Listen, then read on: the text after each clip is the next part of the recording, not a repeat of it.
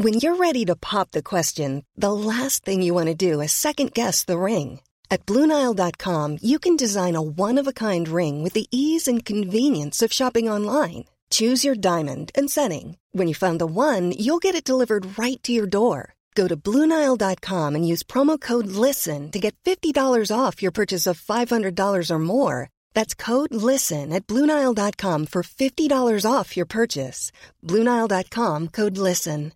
Hey, Dave. Yeah, Randy. Since we founded Bombas, we've always said our socks, underwear, and T-shirts are super soft. Any new ideas? Maybe sublimely soft. Or disgustingly cozy. Wait, what? I got it. Bombas. Absurdly comfortable essentials for yourself and for those facing homelessness. Because one purchased equals one donated. Wow, did we just write an ad? Yes. Bombas. Big comfort for everyone. Go to bombas.com/ACAST and use code ACAST for 20% off your first purchase. Many of us have those stubborn pounds that seem impossible to lose, no matter how good we eat or how hard we work out. My solution is PlushCare. PlushCare is a leading telehealth provider with doctors who are there for you day and night to partner with you in your weight loss journey. They can prescribe FDA-approved weight loss medications like Wegovy and Zepbound for those who qualify. Plus, they accept most insurance plans. To get started, visit plushcare.com/weightloss. That's plushcare.com/weightloss.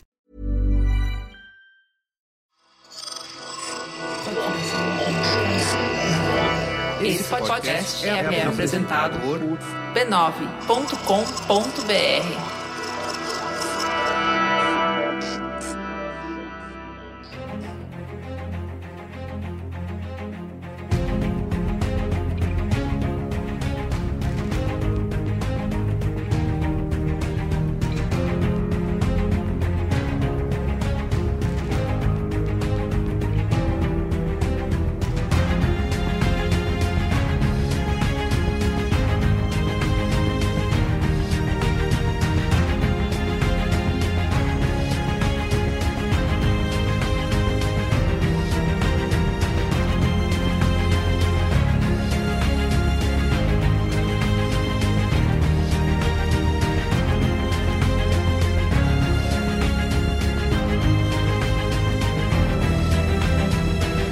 Olá, eu sou o Carlos Merigo, esse é o Cinemático número 134. Estou aqui hoje com Pedro Estraza. Fala, rapaziada. Júlia Gavilã. Olá, novamente. E Miguel Morales, também de volta aqui ao Cinemático. E aí, Miguel, tudo bem? Fala, pessoal, tudo bom? Obrigado pelo convite. A gente que agradece aqui a participação de vocês que estão de volta, né? Miguel, qual foi o primeiro que você participou mesmo? A Júlia já perdi as contas já teve aqui tantas vezes que eu já não lembro. É o terceiro. Terceiro? Não, o quarto. Aí, tá vendo? Quarto. Tá aumentando. Júlia já é de casa. Isso. Eu acho que eu participei do último episódio que teve antes da pandemia. Foi do Sonic. É mesmo, é verdade, Não cara. sei se foi o último ou o penúltimo, mas eu participei do Sonic e do Preço da Verdade. Que eu acabei de abrir a tempos. pauta aqui sem querer. Você participou do último pré-férias que a gente teve. Lembra que a gente teve férias? Acho que foi das férias de vocês. Que tempos, hein? Quando a gente gravava aqui no estúdio. Uma saudade. Bom, estamos aqui reunidos hoje para falar sobre Magnatas do Crime, né? The Gentleman, o novo filme do Guy Ritchie, que apesar de ter estreado nos cinemas, né? Falando em cinemas, estreou nos cinemas lá nos Estados Unidos em janeiro de 2020, né? Um longínquo janeiro de 2020. Só chegou no Brasil agora, né? No dia 2 de outubro, disponível para locação e compra digital aí no Google Play, Apple TV e Look. Certo, Pedro Estraza? Detalhe, né? Estreou no locação agora no Brasil, mas na locação do VOD americano tá disponível desde o último dia 24 de março, ou seja, você vê 6, 7 meses aí na boca do povo aí. Porque aqui no Brasil foi mais um filme vitimado pela pandemia, certo? Vitimado em todos os níveis, né? Agora até estreou em cinema, drive-in, mas, né, é aquilo. Alguém tá indo no cinema neste momento da pandemia? Alguém deve estar. Se tá aberto, deve ter alguém. Isso. Alguém tá muito ansioso pra ver o Matthew McConaughey na tela grande, aparentemente. Muito bem, então é isso, né? Mas antes, quero aqui, como sempre, divulgar a família B9 de podcasts. Você pode acessar podcasts.b9.com.br, além do Cinemático, que sai 2 vezes por semana, toda terça e quinta-feira. Né? Você pode ouvir o Braincast, o Mamilos, Caixa de Histórias, Mupoca, História Preta, Dibradoras, The Shift. Ô Pedro, agora eu resolvi falar todos, eu não posso esquecer nenhum, porque senão A galera vai me xingar, falar, por que você tá favorecendo alguns podcasts e não outros? Pior que você nem me deu um aceno, tipo, não, vou fazer todos aqui pra pelo menos fazer a contagem com o dedinho, sabe? Isso. Agora você Mas eu posso falar pra você porque, tá tudo aqui na minha cabeça, Naruhodo. Mentira, acabei de acessar o site aqui, tá, gente? Porque eu falei pra vocês que é podcasts.b9.com.br. Então eu não falei, né? Do Naruhodo, do Finitude, do Escafandro, do Põe na Estante, do Saber pra Incluir, do Código Aberto, do Beleza pra Quem, do Autoconsciente, do Nada Sei, do Gente, do Ponto de Virada, Histórias de Ginar para Garotos Rebeldes. Sem contar os que já estão no arquivo aí. Senão eu vou ficar aqui até amanhã, amigo e amigo ouvinte. Então, procure aí por B9 no seu aplicativo preferido de podcasts ou acesse o URL, como eu falei, podcasts.b9.com.br, tá? Bonito. Vamos lá falar de Magnatas do Crime? Bora, só os fudidos falando de gente rica. I want you to play a game with me, Ray. I don't want to play a game. Oh, please. No. I said play a game with me, Raymond. Right. Lovely. I want you to imagine a character. Your boss, Mickey Pearson. You're too smart to be blackmailing us, Fletcher. Now, I can't be specific about the heroes and zeros, but our protagonist is a hungry animal. There is a lot of money hanging in the balance. So you killed someone? No, it was the gravity that killed him. Gonna need those phones. Muito bem, Pedro Estraza. Nosso amigo Guy Ritchie, que já passou aqui pelo cinemático, certo? Já passou pelo escrutínio cinemático no ano passado, mas por incrível que pareça, né, a gente tá agora no cinemático 134, foi no cinemático 48 que a gente falou do Guy Ritchie, né? Olha então... só, você já tinha nascido, Pedro? Não, acho que ele tava no ventre, né, tava lá, a bolinha só crescendo ainda. Como Talvez, cinematiker, você já estava lá? Como cinemático já estava lá. Então estava gravando. Então foi no episódio do Aladdin, você lembra qual foi a média que a gente deu? Qual mas foi aí você tá forçando uma memória que eu não tenho, cara. Você não é o homem dos números, da planilha do... Cinemático? Puta, cara, lógico. Infelizmente, eu esqueci de fazer a planilha. A pandemia coloca inúmeras pendências, mas eu esqueci a planilha. Enfim, tudo bem que tá quase 100 episódios que a gente fez o programa sobre Aladdin, mas eu acho que ainda tá muito fresco na cabeça da galera quem é o Guy Ritchie, né, os basicões. Então a gente vai fazer aqui um replay rápido, assim, só pra não ficar se repetindo demais aí, né? Então, vale dizer, né? O Guy Ritchie, que é um inglês de 52 anos de idade, né? Ano passado ele tinha apenas 51, então olha só, ele progrediu alguma coisa. Nossa. Já tá julgando o rapaz aqui, nem começou. Começamos bem. Começamos bem. E assim, né? A gente não vou entrar em sobre vida, passado, bastidores, mas é um diretor que eu vou brincar aqui e dizer que tem 3 fases relacionadas a um casamento, que é a fase pré-Madonna, a fase durante Madonna e a fase pós-Madonna, né? Isso porque é o seguinte, né? O Guy Ritchie casou com a Madonna entre 2000 e 2008, né? Mas antes disso ele já era um cara conhecido no underground, até porque ele começa a carreira em 95 com o curto The Hard Case e de forma mais famosa, com os Jogos Trapaços 2 Canos Fumegantes em 98, né? Então, que é um filme que lança a carreira dele e lança também a carreira de Jason Statham, o primeiro filme de Jason Statham da carreira do cara, né? Então, Guy Ritchie, quem diria, fundou a base do cinema de macho, né? Porradaria. Tem muitas asas, diamantes. Porradaria. No começo dos anos 2000 aí, né? Mas, né, eu acho que ele vai obter maior sucesso a partir dos anos 2000 com o Snatch, Porcos e Diamantes, que aí eu acho que é um filme que vai estourar, que se tornou um queridinho da galera aí nesses anos 2000, 2010. E aí ele casa com a Madonna, né? Eu tenho esse relacionamento aí que eu acho que coloca ele numa fase meio on hold, assim, até porque ele dirige poucas coisas, né? Ele vai dirigir a Madonna muda e impacta a vida de alguma pessoa, né? A gente tem que admitir Pelo amor de Deus. A diva da cultura pop massa, a mulher que fundou a cultura pop praticamente aí dos anos 80, 90, né? Então, eu gosto de brincar isso, né? Apesar que agora até o final desse contexto eu vou mostrar porque essa brincadeira vai ter que se desfazer com o tempo, né? Mas enfim, até 2008, né? Ele vai dirigir algumas coisas que são muito relacionadas àquilo que ele já fazia antes, né? Então, Destino Insólito, Revolver e o Rock and Roll, A Grande Roubada, né? Filmes relacionados ao ambiente da máfia em Londres, muito situados na Inglaterra ali, né? Nada muito internacional, entre aspas, apesar de que ele vai ganhando um culto de pessoas ao longo dos tempos. Fase pós-Madonna, né? Ele se divorcia em 2008 e já em 2009 eu acho que é aí que o Guy Ritchie meio que se efetiva no imaginário das pessoas, porque ele vai lançar 2 Sherlock Holmes em sequência, que todo mundo aqui conhece como o Sherlock Holmes, que acompanharam junto de Homem de Ferro o renascimento do Robert Downey Jr. na cultura pop, né? Então, São filmes, eu acho legais, pelo menos, não sei, eu gostaria até saber pra vocês aí, porque até hoje as pessoas meio que são divididas sobre esses filmes, não sei, rola uma... É legal, mas não muito. Exato, é legal, mas não é muito. Você lembra mais do Robert Downey Jr. do que dos filmes em si. É isso. Verdade. Não é a melhor representação do Sherlock Holmes que a gente teve, né? Então, mas tá lá marcado, né? O Robert Downey Jr. e o Guy Ritchie como os dois que reviveram essa franquia aí pra Warner. Acho que a Júlia tem total razão. A gente lembra mais do Robert Downey Jr. do que do filme em si.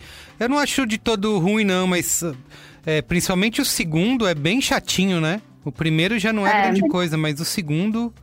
beira insuportável, na minha opinião. Nossa, não mais nada. Eu só lembro que tinha um aceno homoerótico ali na relação do Holmes com o Watson, né? Que aí ganham o Guy Ritchie meio que escancara algumas coisas ali da relação dos dois ali. Eu acho que fica mais clara a dinâmica dos dois personagens. Mas mesmo assim também... Eu tenho questões quando ele faz esse tipo de coisa nos filmes dele. Eu vou falar disso porque ele também tem isso no Magnatas do Crime. E eu vou falar mais profundamente sobre essa questão dele fazer esses acenos. Eu sempre acho que é um aceno que é mais cômico do que necessariamente um aceno pra normalizar, sabe?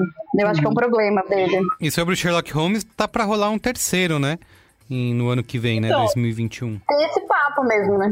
Eu acho que ele pode saber mais, mas pelo que eu entendi, esse filme tá sempre no limbo da pré-produção. Um dia vai rolar. A fase de desenvolvimento que não sai nunca, né? É verdade. Ainda mais agora, né? Porque a gente teve o spin-off, né? Tecnicamente não é um spin-off, mas teve aí o Enola Holmes, né? Que era da Warner, daí passou pra Netflix. Então eu não sei meio que pé que tá essa história da pré-produção do terceiro filme.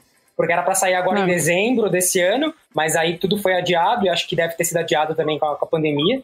E a gente acha que vai ficar esperando pra sempre, né? Tá com data de dezembro de 2021. 22 de dezembro de 2021, mas ainda em pré-produção, ou seja...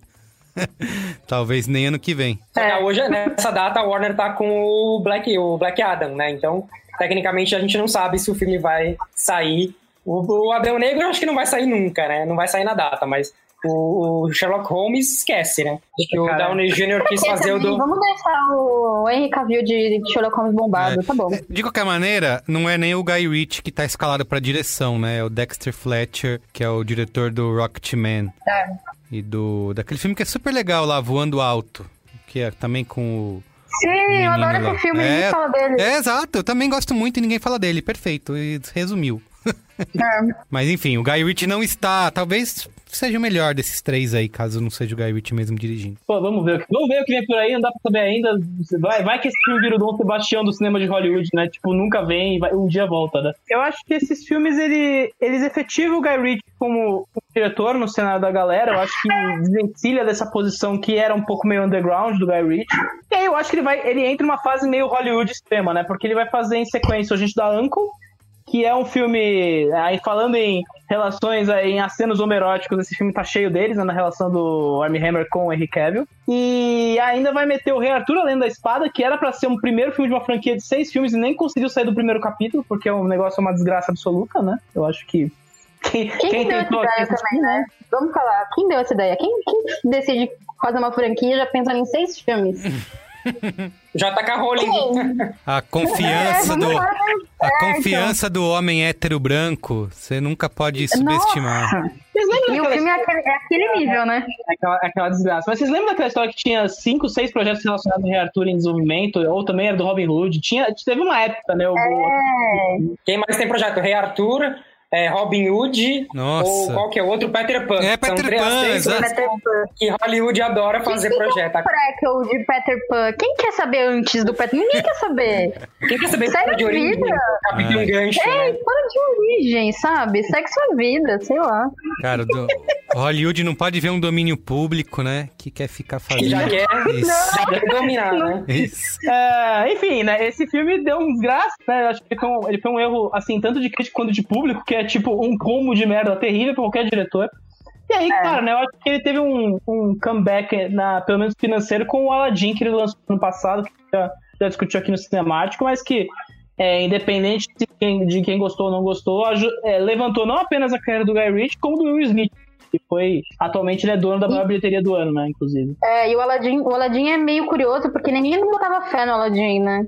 Tipo, era um lance de, putz, Will Smith, que vem com uma sequência horrorosa, o Guy Ritchie, que não tem nada a ver com essa temática, tava todo mundo meio que botando lá embaixo, assim, da lista de live action da Disney, que são muitos hoje em dia, mas aquela lista de qual mais você quer ver, e ele era o que tava por último, assim, e aí saiu aquele primeiro trailer com o Will Smith, todo com aquele rosto todo que faltava umas camadas ainda, sabe, de dar uma melhorada ali no efeito especial, e aí... Mas no fim deu certo, o público gostou. A crítica não gostou tanto, mas o público gostou e, enfim, bilheteria do ano, como você Mas eu acho que é o filme que foi mais bem avaliado pelos críticos dos três. Acho que do Dumbo, do Rei Leão e do Aladdin, ele foi o melhor, mais bem avaliado. E pra mim foi a grande surpresa. Mas aquele nível Disney, né, também de live action. A gente não espera muito, mas quando aparece uma coisa melhorzinha, a gente fala, tá bom, tá ótimo. É isso.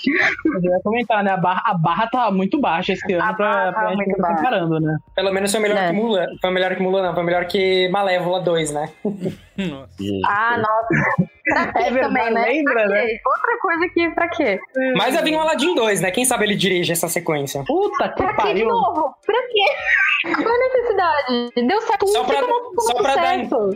Só pra dar emprego pro Mena Massu, já que ele não consegue nada, né, tadinho? Ai, tadinho. Nossa, isso é horroroso, cara.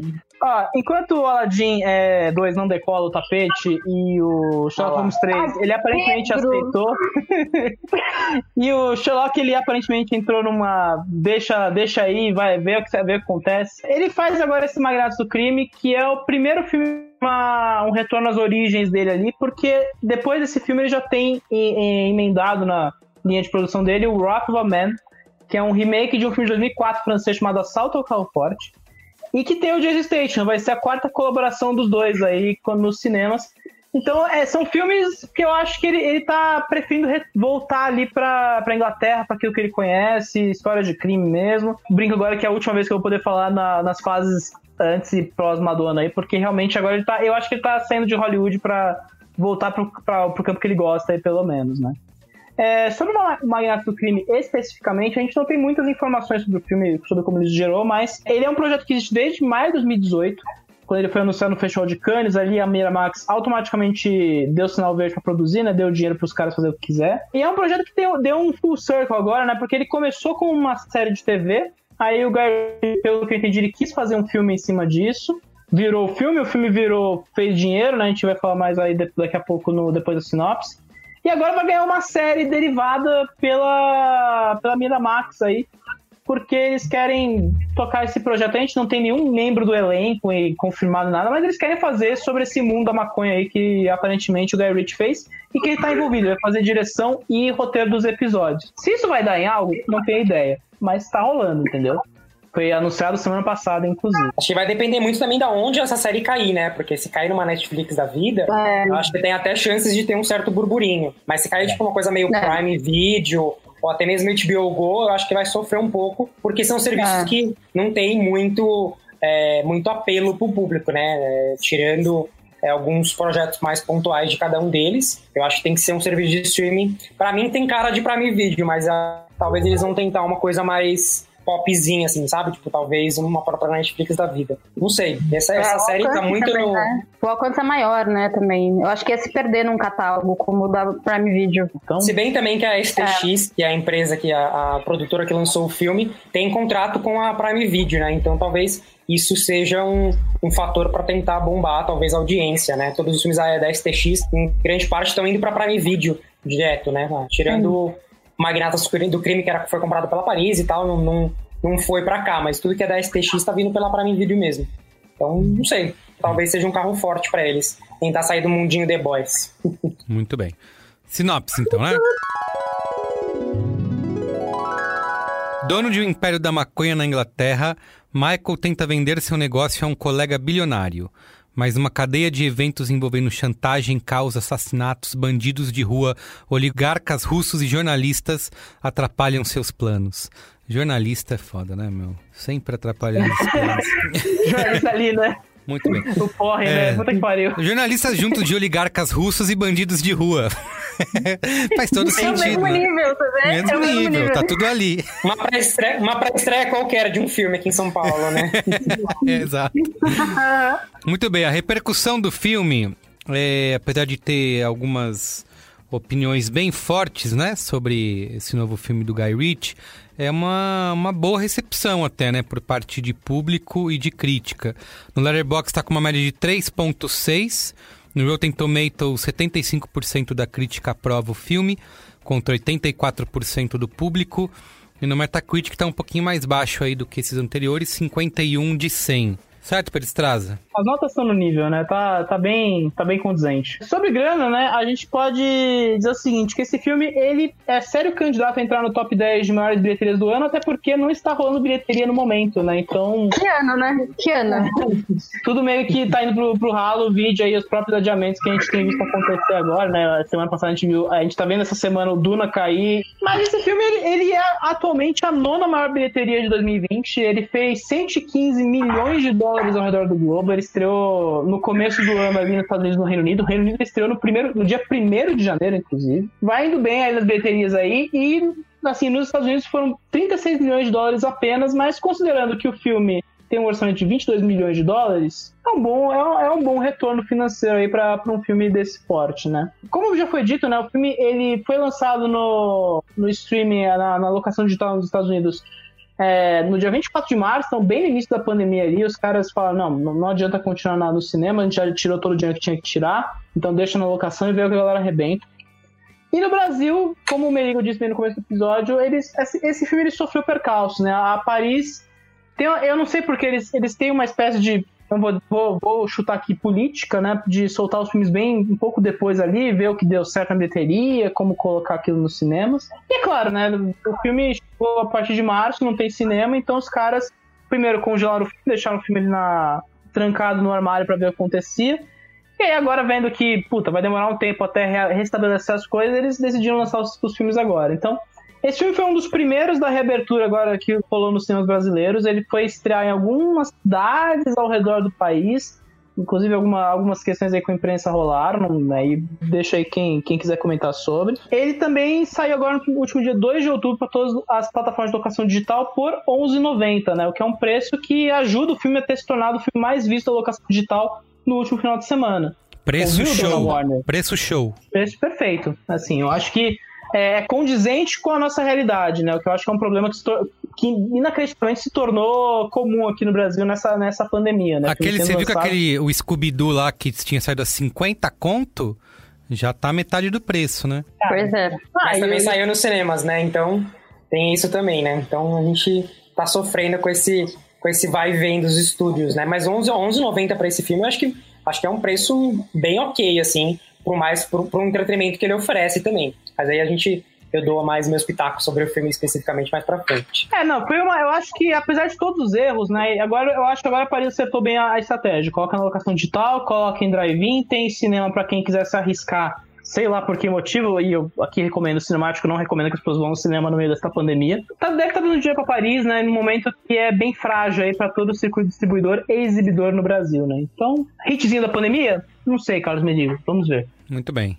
Miguel falou que já queria falar aí. Fala aí, o que você achou de Magnatas do Crime? Então, por incrível que pareça, esse filme eu já comecei vendo o trailer, material de distribuição, que não é um filme que eu ia gostar. Já tava com aquele preconceito meio besta, mas terminou lá as suas 2 horas e pouco, eu gostei bastante. Eu me diverti com a trama, achei que eu ia ficar meio cansado com o que ia rolar, com tanto personagem, mas ele é um filme interessante. Ele é basicamente um filme típico de máfia, mas ele tem aí os esquemas, as reviravoltas.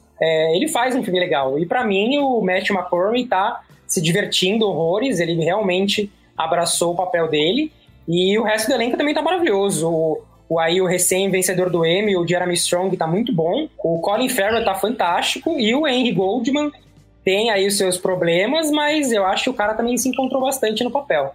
É um filme que eu recomendo. Ele é uma boa aposta pro streaming. Não seria um filme que eu veria no cinema, talvez. Mas vendo em casa, eu achei ele de boa, bem tranquilo. Eu achei só sacanagem você não citar o Hugh Grant nessa sua lista de elenco aí. É que ele e a Michelle Dork são 2 personagens que eu acabei não curtindo muito. Mas aí a gente comenta mais pra frente depois nos spoilers, porque tem umas coisas que eu não achei legal, não. Vou comentar rapidinho que, cara, Jeremy Strong, assim, pra quem viu Succession, eu pelo menos que passei as últimas semanas vendo Succession, é a coisa mais bizarra. De nada, Pedro, de nada. Ah, obrigado. Infernizei sua vida pra você ver. Não, mas é muito engraçado, né? O choque, né, de atuação, né? O Jeremy Strong no Succession é outro pique de voz até pro cara, né? Ele tem uma voz mais carregada, ele é uma pessoa que hesita na voz, é outro personagem. E no Magnatos do Crime, cara, parece realmente um bilionário, uma fala suave, forma firme ali, tem uma outra mentalidade. Então, pra mim foi um choque ver o Jeremy Strong ainda mais que eu fui olhar o MDB e, cara, tanto filme que ele fez que eu nem lembro que ele tava no filme, né? Tipo Detroit, o Zero Dark Thirty, enfim, posso ficar falando ele daqui, mas é a coisa mais engraçada. Artista, né? Artista de verdade. Eu tenho problemas com os filmes do Guy Ritchie. Já começa aí. Eu tenho sempre a sensação de que os filmes dele são feitos pro clube do Bolinha, sabe? São feitos pra homens. Filme de homem, feito pra homem. E aí são piadas pra homens, é um vocabulário pra homem. E eu acho que especificamente Magnatas do Crime é um filme que foi feito muito pro público inglês. Você vê que tem expressões que eles usam que foi muito pro público inglês, muito. E até a conexão dos personagens, de como eles se portam, como eles são dentro dessa sociedade, mesmo sendo uma sociedade do crime, você vê que é realmente muito pro público inglês, as interações ali. Dificilmente um filme americano ia escolher um personagem asiático para ser um vilão. A gente sabe que Hollywood hoje em dia não usa o público asiático como um personagem asiático como um vilão, até porque, né? É de lá que vem o dinheiro hoje em dia. Então eu tenho esse problema com os filmes dele. Eu sempre acho que não são feitos pra mim. E isso já me deixa meio com o pé atrás, sabe? Já fico meio, putz, o trailer me deixou assim e o filme inteiro me deixou assim, com a sensação de que eu tava vendo uma história que era muito distante, não só por, obviamente, eu não sou nenhuma magnata do crime, eu não tenho nenhuma plantação de maconha, mas, assim, é muito distante em relação a com quem o filme quer conversar. Então eu fiquei o filme inteiro meio que, sabe, do lado de fora, vendo essa história se desenrolando. E é um problema que eu tenho com ele. Tem várias questões desse filme que pra mim são muito problemáticas. A gente vai falar mais disso na parte dos spoilers. Boa. Mas uma coisa que eu posso falar que não tem spoiler é que eu tenho um problema muito sério com o fato dele tentar ser engraçado o tempo inteiro, sabe? Sim. Toda frase ele quer ser engraçado, toda frase ele quer ser engraçado, toda frase ele quer ser engraçado. Você nunca sabe quando ele tá falando sério, quando ele tá sendo engraçado mesmo. E aí o filme vira meio que um pastelão dentro desse universo de máfia. E aí o Pedro falou até sobre a filmografia dele, e eu tenho esse problema tenho muitos problemas com ele, desculpa, gente. Mas, assim, uma outra questão que é o fato que parece pra mim que ele tá andando em círculos. Que ele voltou, ele fez uma coisa que deu muito certo depois que a galera meteu mal do pau nele, que foi o Aladdin, e agora ele voltou pra um ambiente que é seguro. Porque, assim, o cinema independente inglês é seguro pra ele. Porque ele é um símbolo ali. Então, assim, dificilmente ele vai ser criticado num ambiente onde ele é um símbolo, porque ele que fez esses filmes de porradaria, filme B de porradaria em inglês, foi ele que começou com isso. Ele que foi o cara que virou a imagem disso por bastante tempo. Então eu acho que ele meio que voltou pra uma coisa que é confortável. E aí quando você volta pra uma coisa que é confortável, você fica preguiçoso. Porque é isso que eu acho que esse roteiro é preguiçoso. Entendeu? Perfeito. Tem várias coisas nesse roteiro que são mega preguiçosas, assim. Até o jeito que ele usa as personagens femininas. A personagem feminina. É mega preguiçoso. O jeito como ele cria a dinâmica é mega preguiçoso. A dinâmica entre os personagens, de quem é bom e esse aqui também é ruim, mas você tem que fazer ele ser ruim, assim, na medida certa pra você não torcer contra ele. Você só pode saber que ele anda numa linha moral complicada. E aí tem uma cena específica, que foi até de um texto que o Miguel compartilhou com a gente, que eu concordei muito. E eu acho que a gente pode falar isso mais profundamente na parte dos spoilers. Que é como o filme trata das representações. Tanto das representações asiáticas, quanto das representações femininas. E eu concordo com aquilo. E eu acho que eu concordo ainda mais vendo uma inglesa falando disso, vivendo nessa sociedade, vendo como um monte de filmes de ação que vocês têm vilões ingleses são vilões asiáticos. E tem vários estereótipos ali que ele só perpetuou, mas sei lá, a gente tá em 2020, sabe? Dá pra você ter outras escolhas narrativas, entendeu? E eu acho que ele só foi preguiçoso.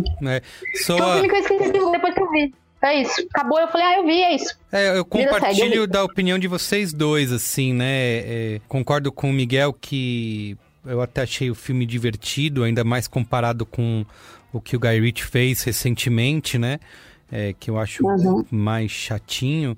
Mas também tem todo esse ponto que a Júlia citou, que é um roteiro que parece bem datado, né? Porque você tem o Guy Ritchie aí voltando a jogar seguro, né?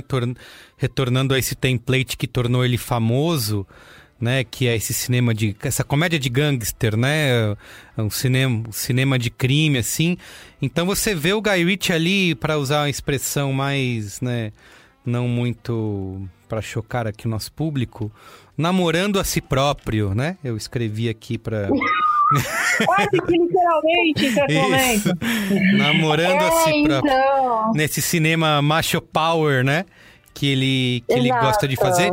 E tem isso que a Júlia falou, né? Exatamente. Que muitas vezes ele passa de um ponto que, assim, você sabe que ele tá se achando esperto demais, né? O tempo inteiro, né? Nossa, como eu sou esperto, como eu sou espertinho. E assim, concordo com esses pontos todos. E ele é tão autorreferente, né? Que em determinados momentos, até pôsteres de outros filmes do Guy Ritchie começam a aparecer pelas paredes. E você fala, caramba. Eu vi aquilo, precisava mesmo? Exato, onde que a gente tá. Então, assim, eu tenho eu fico no meio do caminho, porque... Eu acho que o filme tem o seu charme e seu estilo, obviamente, né? Esse estilo que o Guy Ritchie já tanto trabalhou. Mas, ao mesmo tempo, tem esses problemas aí, né? Desse racismo, dessa xenofobia. E até que ponto a gente não tá vendo uma história que é datada, que tá sendo mascarada aí como se ela fosse estilosa, né?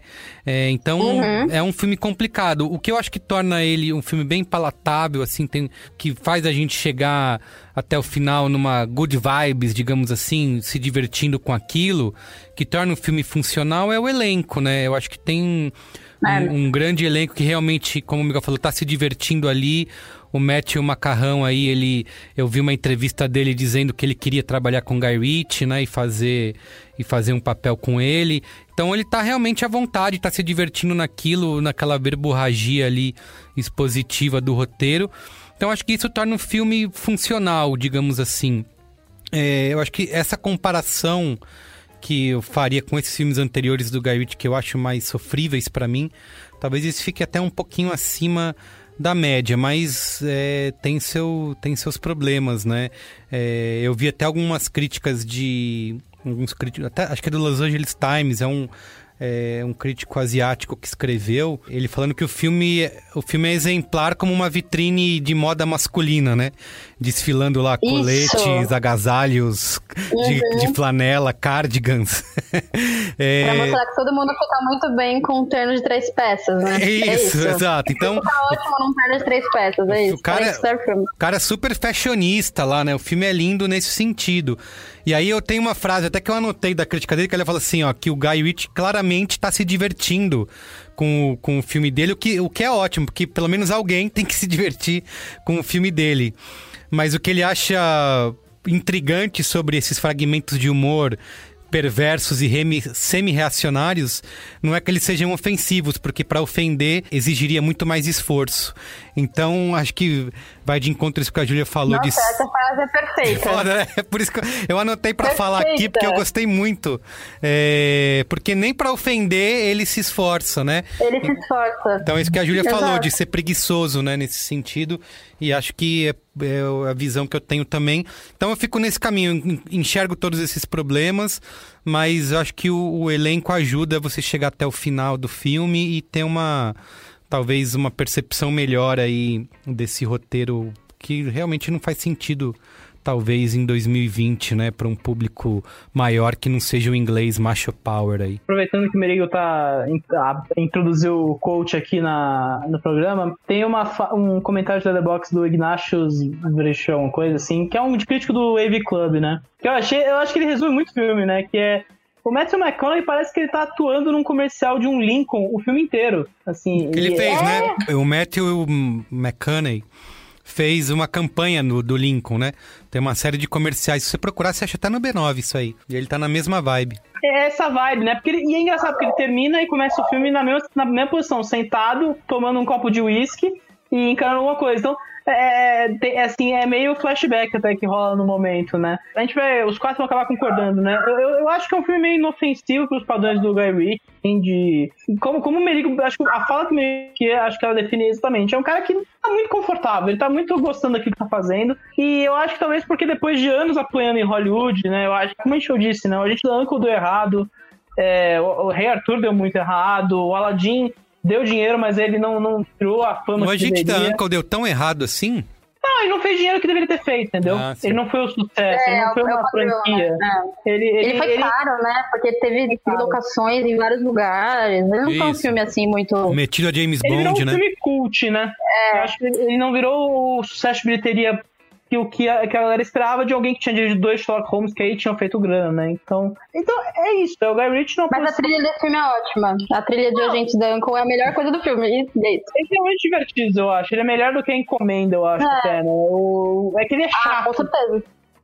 Que eu acho que é o caso do Magnatos do Crime também. Eu acho que ele tem um problema... O Guy Ritchie, não sei. E aqui eu confesso, né?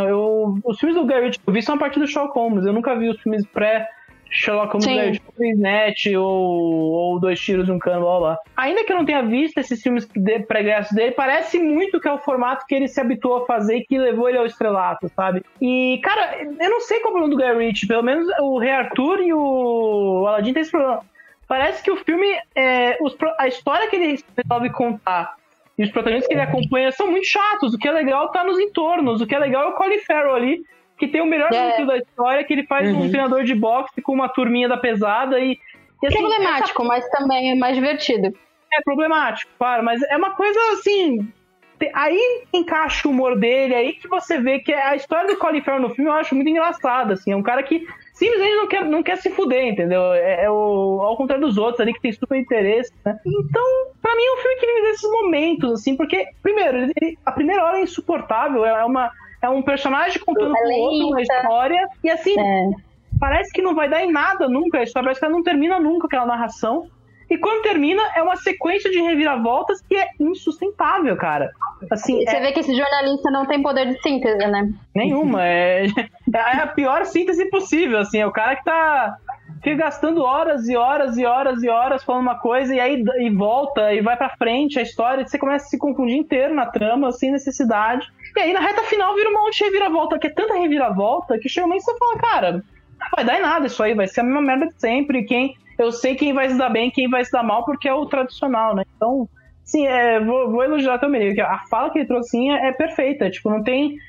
é o cara que tá muito no defensivo ali, tá muito querendo só o garantido ali. Então, fica meio que na base dos bons momentos aqui e ali, com alguns problemas que a Júlia citou. Você falou uma coisa que é curiosa. Eu acho que o Guy Ritchie ele tem uma coisa que é muito parecida com o Zack Snyder. São 2 diretores que explodiram em determinado momento por conta do estilo dos seus filmes, por conta da estética, não necessariamente por conta das escolhas narrativas, mas por conta do estilo, do visual dos filmes. E chegou um momento em que ou eles exacerbaram isso, eles usaram muito isso, e só virou isso. Os filmes deles são basicamente só isso. Ou então eles meio que tomaram paulada e depois de um tempo tentaram alguma coisa, não deu muito certo e voltaram para as origens. É o que a gente vê com o Zack Snyder hoje em dia, porque voltar para as origens dele é tentar recriar uma história que não deu certo antes. Né? Por quê? Né? Por que não? Tem dinheiro sobrando, deixa o cara, mas tá meio nessa. Terminar um filme que não existe, né? Então, sei lá. Pois né? Não é só pra editar o filme, mas enfim, isso é outra questão. A questão, eu acho que os dois têm essa característica. São diretores que explodiram em algum momento por conta do visual dos filmes, que fizeram sucesso e até que foram influentes durante um tempo, porque os dois foram influentes. Saíram filmes depois, eles criaram uma pequena geração dentro do nicho deles, né? Baseado naquilo que estourou na época que eles estavam por cima. E aí chegou um ponto que eles caíram. E aí quando eles caíram, quando um cara cai porque um diretor cai porque a história dele não é legal, e aí já era. Eu acho que é um caminho sem volta. Eu acho que os dois meio que sentaram nisso e vão ficar nisso pra sempre, porque eles têm lá os fãs deles dentro desse nicho e eles não vão sair disso e não vão experimentar mais nada, vai ficar só nisso mesmo. Era uma coisa que até que eu queria comentar, que quando eu comecei a falar do filme, que eu falei que não era uma coisa que me agradaria, porque eu acho que ele foi dando pequenas dicas no seu pré-lançamento de que ele não ia ser um filme bom, assim, ou um filme ótimo. Porque, por exemplo, ele era um filme que era do Guy Ritchie depois que ele fez Aladdin. Então já era uma coisa assim, ele tinha que ter tinha uma certa pressão de ser um filme bom, né? Só que aí você vai ver, ele era de uma produtora pequena, que lá nos Estados Unidos é a STX. É um filme que ia ser lançado em janeiro, que janeiro lá nos Estados Unidos é um mês que, tecnicamente, os estúdios desovam suas produções. E aí a crítica meio que, quando começou a sair, ela tava muito escondida, porque na época que ela começou a sair foi em dezembro de 2019, tava todo mundo esperando Star Wars. Então meio que você já viu que não tinha um certo hype criado pra cima do filme. Então acho que tudo isso foi muito me deixando meio que...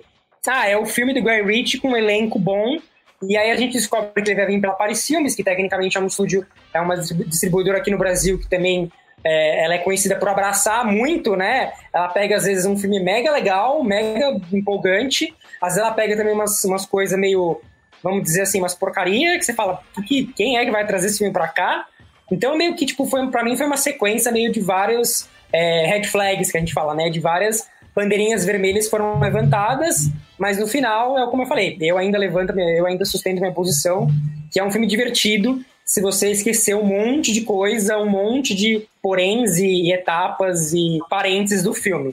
É um filme que eu não veria de novo, eu acho, e realmente, como a Júlia falou, eu terminou o filme, deu 2 minutos, se eu não tivesse escrito meu texto na hora que eu terminei de escrever, de ver, eu ia demorar, eu ia precisar ter que assistir de novo, porque as reviravoltas e todas as coisas que foram acontecendo, meio que pra mim acabou sendo que um amontoado de várias coisas que foram se sucedendo que talvez não tivessem tido uma boa... Não deu uma boa impressão pro filme, o que ele é, o que ele quis trazer pra mim. Perfeito. Falando de reviravoltas, esse mecanismo, né, como é tocado no filme, é uma coisa tão automatizada até, sabe? Tem uma hora que você começa a ver as reviravoltas acontecendo e elas vão meio que voltando pro mesmo ponto, pra uma coisa que você já tava ligeiro que ia acontecer no filme, entendeu? Então, por que você tá dando a reviravolta? Porque essa coisa, ele é muito hipersaturado o filme, né? Como os filmes do Guy Ritchie geralmente são em termos de narrativa, aquela coisa super agitadinha, e não dói nada, cara. A história é a história que você acredita que tá vendo, sabe? Não tem uma grande reviravolta, não tem um grande plano por trás. É aquilo que você esperava que fosse acontecer, né? Inclusive cai um pouco na questão da globalização, até do Brexit, né? Que esse filme tenta secretamente ser um filme sobre o Brexit, mais um, né? E ainda é a mesma coisa que você espera desde o começo do filme. Então, é tanta volta... Ele tenta muito, muito discretamente, viu? Assim, ele tenta assim, com aquela vontade que nem tá afim, sabe? Exato. Só que... Vamos para os spoilers? Bora. Spoilers! Avada Kedavra. I am your father. A boy's best friend is his mother. What's in the fucking box? I see dead people. Damn you all to hell! Silent breed is people! Júlia, você queria falar aí, que falou que tava guardando segredos para a sessão de spoilers. Mentira, Isso. Eu acho que a gente tava falando exatamente sobre esse lance de ser datado. E tem algumas escolhas narrativas que a gente... eu vou falar por todo mundo, vou falar que eu tenho um problema de aceitar como uma coisa viável pra 2020. Eu já não achava viável, sei lá, filmes que eu vejo dos anos 90 e hoje em dia, então, muito menos. Por exemplo, a sequência em que a mulher dele é atacada é uma coisa que eu fiquei com vontade de parar de ver o filme e não ver mais. Não, e assim, não é só porque eu sou uma mulher e é uma cena que é muito sensível pra mim, obviamente, mas é pelo fato do filme ter aquilo, você usar uma mulher pra atingir um homem em forma de vingança. E aí essa mulher vira um mecanismo só pra história daquele cara. E quando usam violência sexual pra fazer isso, é um negócio que eu fico puta, perdão da expressão. Porque qual é a necessidade narrativa de você fazer isso? É uma escolha, além de ser, obviamente, asquerosa, é uma escolha antiquada. A gente já falou isso 30 mil vezes. A gente tá em 2020. E o Guy Ritchie acha que tá abafando com essas escolhas que ele fez, porque eu vi uma entrevista, acho que foi pra Vanity Fair, alguma dessas publicações, ele dizendo que a personagem feminina, ela não foge de estereótipos porque ela tem o próprio negócio dela, e ela não é o tipo comum de esposa de gangster, e que ele gosta muito de mulheres que são apaixonadas por carro.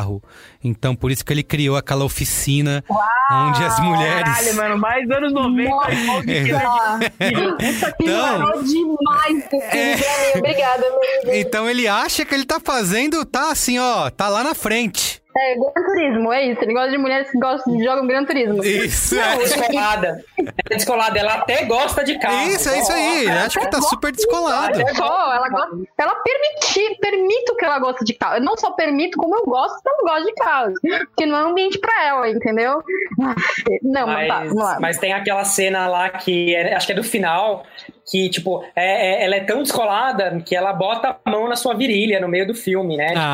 Faz massagem nas suas coisas, né? Isso, ela é super descolada ao ponto dela passar a mão no marido dela no meu ambiente de trabalho. Você vê só como é descolada? Não, e assim, é uma sequência de coisas equivocadas. Ela não tem a própria história. Assim, ela tem esse momento de, olha, ela é descolada porque ela é dona de uma oficina onde só mulheres trabalham. Isso. Ok. Empoderadíssima. E aí essa é a história dela. Que não é verdade, porque a partir do momento que ela entra no escritório lá, já tem um cara que o marido dela tá testando a maconha com ele, e ele trabalha na oficina, ou seja, já não é só mulher. Já não é só mulheres, exato. O roteiro mesmo se desmente, né? Mas ok. E aí, você tem a sequência toda dela ser usada como uma vingança, como eu disse, e essa vingança ser sempre sexual, é sempre você tirar, usar isso como uma ferramenta pra atacar o cara. Seja, só quem tá sendo atacada é ela. É ela que tá sendo atacada. Isso. Entendeu? Porque ele não pode admitir que encostem a mão na mulher dele, né? Não encosta na minha mulher. A minha mulher é limpa, só eu encosto nela. Se você encostar nela, ela tá manchada. A forma como o McConaughey dá esse tiro, né? Eu não tinha percebido quando eu vi o filme, mas aí eu fui buscar alguns artigos, algumas coisas pra fazer pesquisa. E aí caiu numa imagem dele dando tiro na hora H ali, que ele tá com o dente assim, colocaram em cima do lábio, com um gosto assim, que é tipo... Cara, é infantil, isso é a coisa mais... Eu tô me vingando porque a minha mulher foi atacada. Velho, sei lá, se toca, sabe? Sua mulher foi atacada, não você. E nem encaixa com o filme, sabe? É um filme pra um homem, é isso. A violência do filme não é cartunesca, tipo, e essa violência sexual tá longe disso, sabe? E a gente já teve N discussões nos seus 10 anos. Como é que ele conseguiu perder todas as discussões, tá ligado? É muito absurdo. E ele trata isso como uma coisa engraçada. Essa é a pior parte, porque aquela situação toda é meio cômica. Tem um tom cômico ali, sabe? Dele chegar na hora, dela tá ali com uma cara de tipo, poxa, finalmente você chegou, sabe? Então a cena toda é toda equivocada. Ainda rola aquele plano da perna, sabe? Né? Existe um gozo nesse momento que é meio inconcebível da parte de qualquer pessoa, assim, não tem, é mau gosto ali. E não é num jeito elogioso, que até dá pra dizer, tipo, não, é uma opção estética. Não, o Guy Ritchie no modo automático, cara, achando que aquilo é natural, tipo... aquilo é legal, pois é. E não tá só nisso, mas também tá em outras representações. A gente tem um personagem que ele é gay ou ele tá brincando e sendo engraçado dele fazendo insinuações sexuais como se fosse uma coisa engraçada ser gay, entendeu? Tipo, mano, o que você tá pensando? Quando você tinha quando você escreveu seu roteiro? 15? Porque não é possível. Não faz sentido nenhum ele sentar e escrever esse roteiro e falar, nossa, tá mega engraçado aqui. Olha, o personagem vai fazer altas insinuações sexuais aqui, vai passar a mão na perna do cara, vai ser super legal, entendeu? Vai ser engraçado. Não é engraçado, você tá sendo só antiquado, é esse que é o ponto. O filme... Fora as representações racistas também, tem isso. A galera que rouba é uma galera, a galera pobre, do núcleo pobre do filme, são negros. Isso. E o chinês lá, né, a visão, ele é só pra ser um dispositivo pra fazerem piada, né? O dragão, né, o jovem dragão e altos estereótipos e tal. É mega... Mas acho que vocês falaram, né, ele é tipo... Ele pega toda a história de uma representação dos britânicos, né, de fora do que é um homem branco britânico, né? Ele vai tá contra vai estar contra as outras raças, vai estar contra negros, contra mulheres, é basicamente isso. Eu não sei o quanto do Guy Ritchie como pessoa, ele consegue, tipo, não posso dizer, passar isso em tela, né? Mas se você tá sempre batendo o martelo na mesma tecla, sempre, alguma coisa de errado tem, né? Falando de você como pessoa, né? Quanto mais eu penso nesse filme, mais eu fico tipo, que bosta, porque eu falei bem desse filme na crítica, pelo amor de Deus. Eu acredito dois pontos. Primeiro, esse filme pertence mais àquela categoria de Instagrams para homens, sabe? Aquelas que tem os posts motivacionais para o homem. A galera colada no carro, assim, né? De terno. Tomando isso, falando você é o homem do amanhã, sabe? Umas coisas meio... Casa do Caio Castro, né? Que bombou no Twitter outro dia. Exato, é aquela coisa heterotop, assim, no nível insuportável.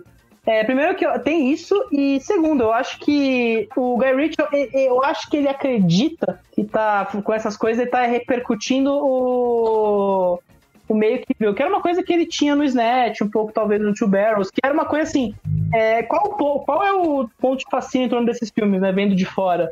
São filmes que falam do baixo clero do crime, né? Que foi uma coisa meio efeito pós-Goodfellas. E você falar daquelas pessoas que não são a elite, não são o topo, né? Eu acho que ele acredita fazendo aquilo. Só que assim, esse filme é sobre elites, né? É sobre um cara que criou um império de maconha em cima da aristocracia inglesa falida, né? Que é o cara que pega aquela cidade, paga os caras, tem um patronato. Então, assim, é uma lógica deturpada, sabe? É um cara que ele acha que tá tocando uma coisa e o filme é outra. Então, quando a gente vai... Por isso que eu falo que os grandes temas são tocados de forma meio apaziguada. Eu acho que a Júlia falou muito bem, tipo, tem uma hora que parece que ele nem tá se tocando, que ele tá tocando nesse assunto, nesse conservadorismo, esse orgulho de ser britânico, sabe? E aí, de novo, é o que eu falo, por isso eu gosto do personagem do Colin Farrell. É aquele personagem que eu acho que deveria ser o centro do filme, não esses caras todos poderosos, né? Porque é o personagem que tá ali, cara, eu tenho o meu negócio de boxe, meus aprendizes eram uma merda gigantesca, agora eu tenho que pagar isso pra eles, né? E que rende cenas ótimas, né?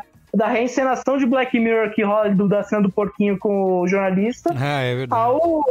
A atuação do Colin Farrell, né, que eu acho fantástica. O Colin Farrell tá vendo esse cara que ele virou o secundário de Hollywood, tipo, ele nunca vai ter um papel de protagonista, mas ele arrebenta nos papéis de secundário dele, sabe? E é meio triste ver isso acontecer, sabe? Então, esse negócio do porco foi um negócio que eu fiquei tão... Falei, cara, olha, caiu o nível, assim, do filme caiu, assim. O nível já não tava das melhores, agora ele chegou num nível que a gente não tem mais nível. É tão baixo que eu não tenho mais nível pra medir, entendeu? Então é uma coisa que eu falei, por isso que eu falei, que perguntei, por isso que eu brinquei com essa ideia de quantos anos ele tinha quando ele fez esse filme. Porque é o tipo de coisa que um menino de 12 anos acharia engraçado, entendeu? E é o tipo, não é o tipo de, entre piadas escatológicas, sabe? Um porco. É muito tosco, assim. Foi uma coisa que eu fiquei... Acho que o filme todo é problemático. Mas tem pontos que são mais problemáticos e que bem mais ofensivos.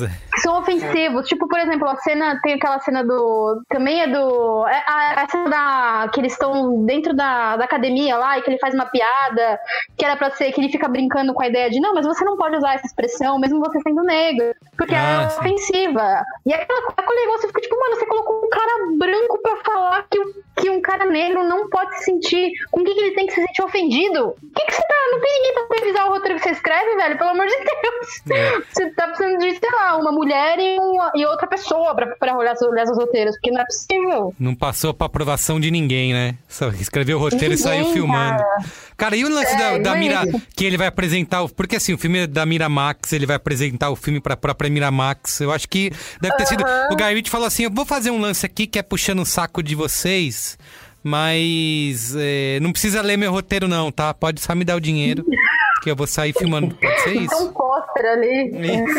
Aquela cena, a construção daquela cena é um negócio. E é o que exatamente o Pedro falou. Você sabe o que vai acontecer. Ele não ia conseguir, tipo, não, vai se dar bem, vai para os Estados Unidos vender e virar um filme. A gente sabe que no final ele não ia se dar bem, entendeu? Então aquela cena, aquela sequência toda fica meio, quando é que vão pegar ele? Você só fica esperando acontecer. E qual é a graça de você ficar esperando acontecer, uma coisa dessa acontecer, sendo que é um filme que, teoricamente, sei lá, os últimos 20 minutos, o último terço do filme era cheio de reviravoltas. Qual é a graça? Nenhuma. Você só fica lá entediado esperando a situação toda se desenrolar. A gente tá batendo no filme, mas eu só queria exaltar Esse filme tem uma cena que eu acho muito divertida no filme, que é toda a cena de resgatar a filha de aristocrata que virou cracuda. Ah, sim. A cena é muito boa, assim. Eu sei que é tudo besta, mas assim, o Charlie Hunnam ele não é exatamente o melhor ator em atividade, mas ele entrega nessa cena, assim. É uma cena que é de cabo a rabo o tipo de coisa que eu queria que o filme tivesse. É esses pormenores. Tipo, alguém tem que executar aquela tarefa de resgatar a mina e criar toda a treta. E aí rola todo desenrolar, né? Mata o cara, tem que tirar os celulares, aí tem toda a perseguição. E aí tem a maravilhosa cena que o cara tira uma submetralhadora no meio de um beco, assim. Que do casaco, né? Onde que tava isso escondido? Onde, cara? É muito bom, bem. Assim. Foi o momento que eu me diverti no filme, assim. Aí o resto eu gosto também dessas partes. Inclusive, o que eleva um pouco minha nota aqui. Que posso começar já? Falar notinha? Pode. Olha, eu, assim, concordo muito com a Júlia. Acho que todos esses pontos problemáticos estão lá. E talvez o filme merecesse uma nota abaixo do que eu vou dar. Mas, comparativamente a outros filmes do Guy Ritchie, eu confesso que esse eu me diverti um pouquinho mais, né? Não achei um porre, né, a partir de determinado momento. Então eu vou dar 3 estrelas. Olha só. Eu vou junto com o Carlos, eu também vou dar 3 estrelas pro filme pra manter a minha nota que eu dei na minha crítica. Pra ser condizente às minhas palavras do meu eu de 2 semanas atrás. Do meu eu. Eu vou manter a minha nota 3 estrelas também. Muito bem. E você, Júlia? Detona, vai. Caraca. Eu sei que você tá preparada pra isso. Manda ver. Eu dou meio. Caramba! Eu dou meio. Caralho. Eu acho que isso é inédito aqui.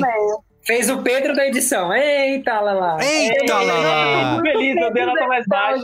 Tô fervendo, assim. Caramba. Não, eu dou meio, cara. Eu não consegui... Eu acho que o meio que sobra, acho que a meia nota é pelo elenco que tá ali se divertindo, você vê que tá se divertindo. E é só. Eu acho o roteiro problemático, eu acho a história esquecível. Não tem uma coisa que eu posso virar e falar assim, não, olha, tem esse ponto aqui que se ele tivesse seguido esse caminho, a história dava pra ser melhor. Não tem um sinal ali de que ele podia ter uma história melhor. Não, era só isso mesmo. Era isso que eu queria fazer e foi isso que virou, sabe? Então eu dou meio. Nossa, muito bem. Meio só porque tem um elenco desse nível, eu não lembro uma cena de alguém sem camisa. Tô aqui pra defender. Você tem coisa menos hétero que tirar a camisa num filme, pô. Tem que mostrar a então. E ele é inglês, né? Ele é inglês. Tem isso, o inglês pra ele, o tirar a camisa não existe, é só aquela roupa perfeita, bem alinhada. E você, Pedro? Olha, eu vou dizer, pior que concordo com o Merigo, é duro porque assim, eu já fui muito ofendido pelo Guy Ritchie dessa vida, sabe? Eu vi Rei Arthur no cinema, sabe? Eu tive que aturar a vergonha que foi aquele filme, sabe? E eu acho que esse filme entra pra mim numa espécie de agente da Uncle de subnicho, tipo, não é bom, mas não pode dizer que eu achei ruim, sabe? Tem coisas que me atraem, de novo, eu gosto muito do Colin Farrell nesse filme, cara. Eu valorizo demais alguns atores nesse filme. Eu acho que há umas coisas que, pelo menos, o material é tosco demais, mas pelo menos os caras seguram um pouco a barra no limite ali. Então, minha nota é 2,5 aí pro filme. Nossa, eu dei muito baixo. Justo. A minha nota baixou a média.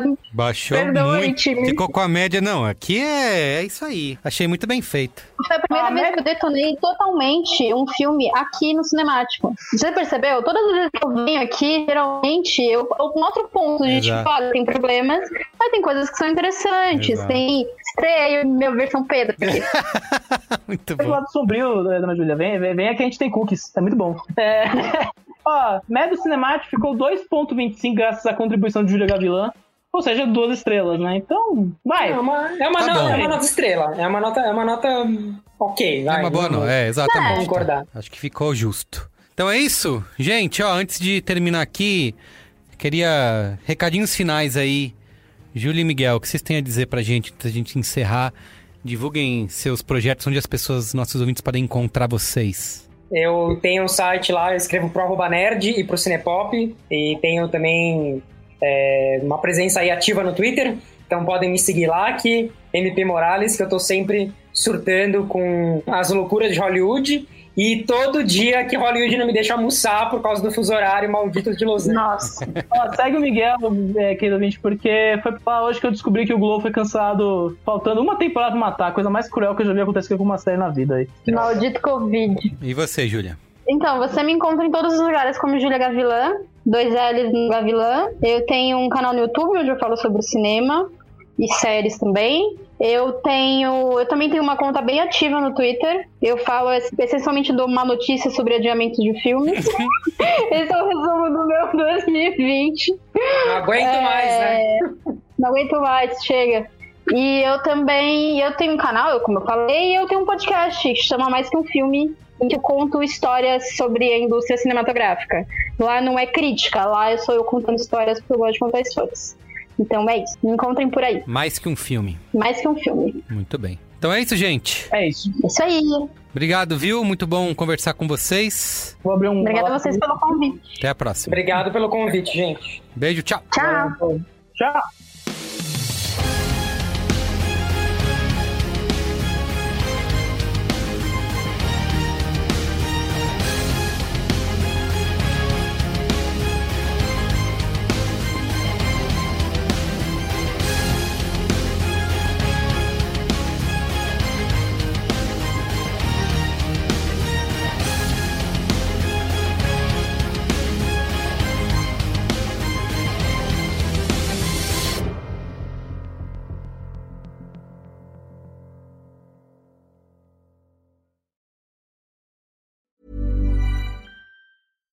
When you make decisions for your company, you look for the no-brainers. And if you have a lot of mailing to do, Stamps.com is the ultimate no-brainer. It streamlines your processes to make your business more efficient, which makes you less busy. Mail checks, invoices, legal documents, and everything you need to keep your business running with Stamps.com.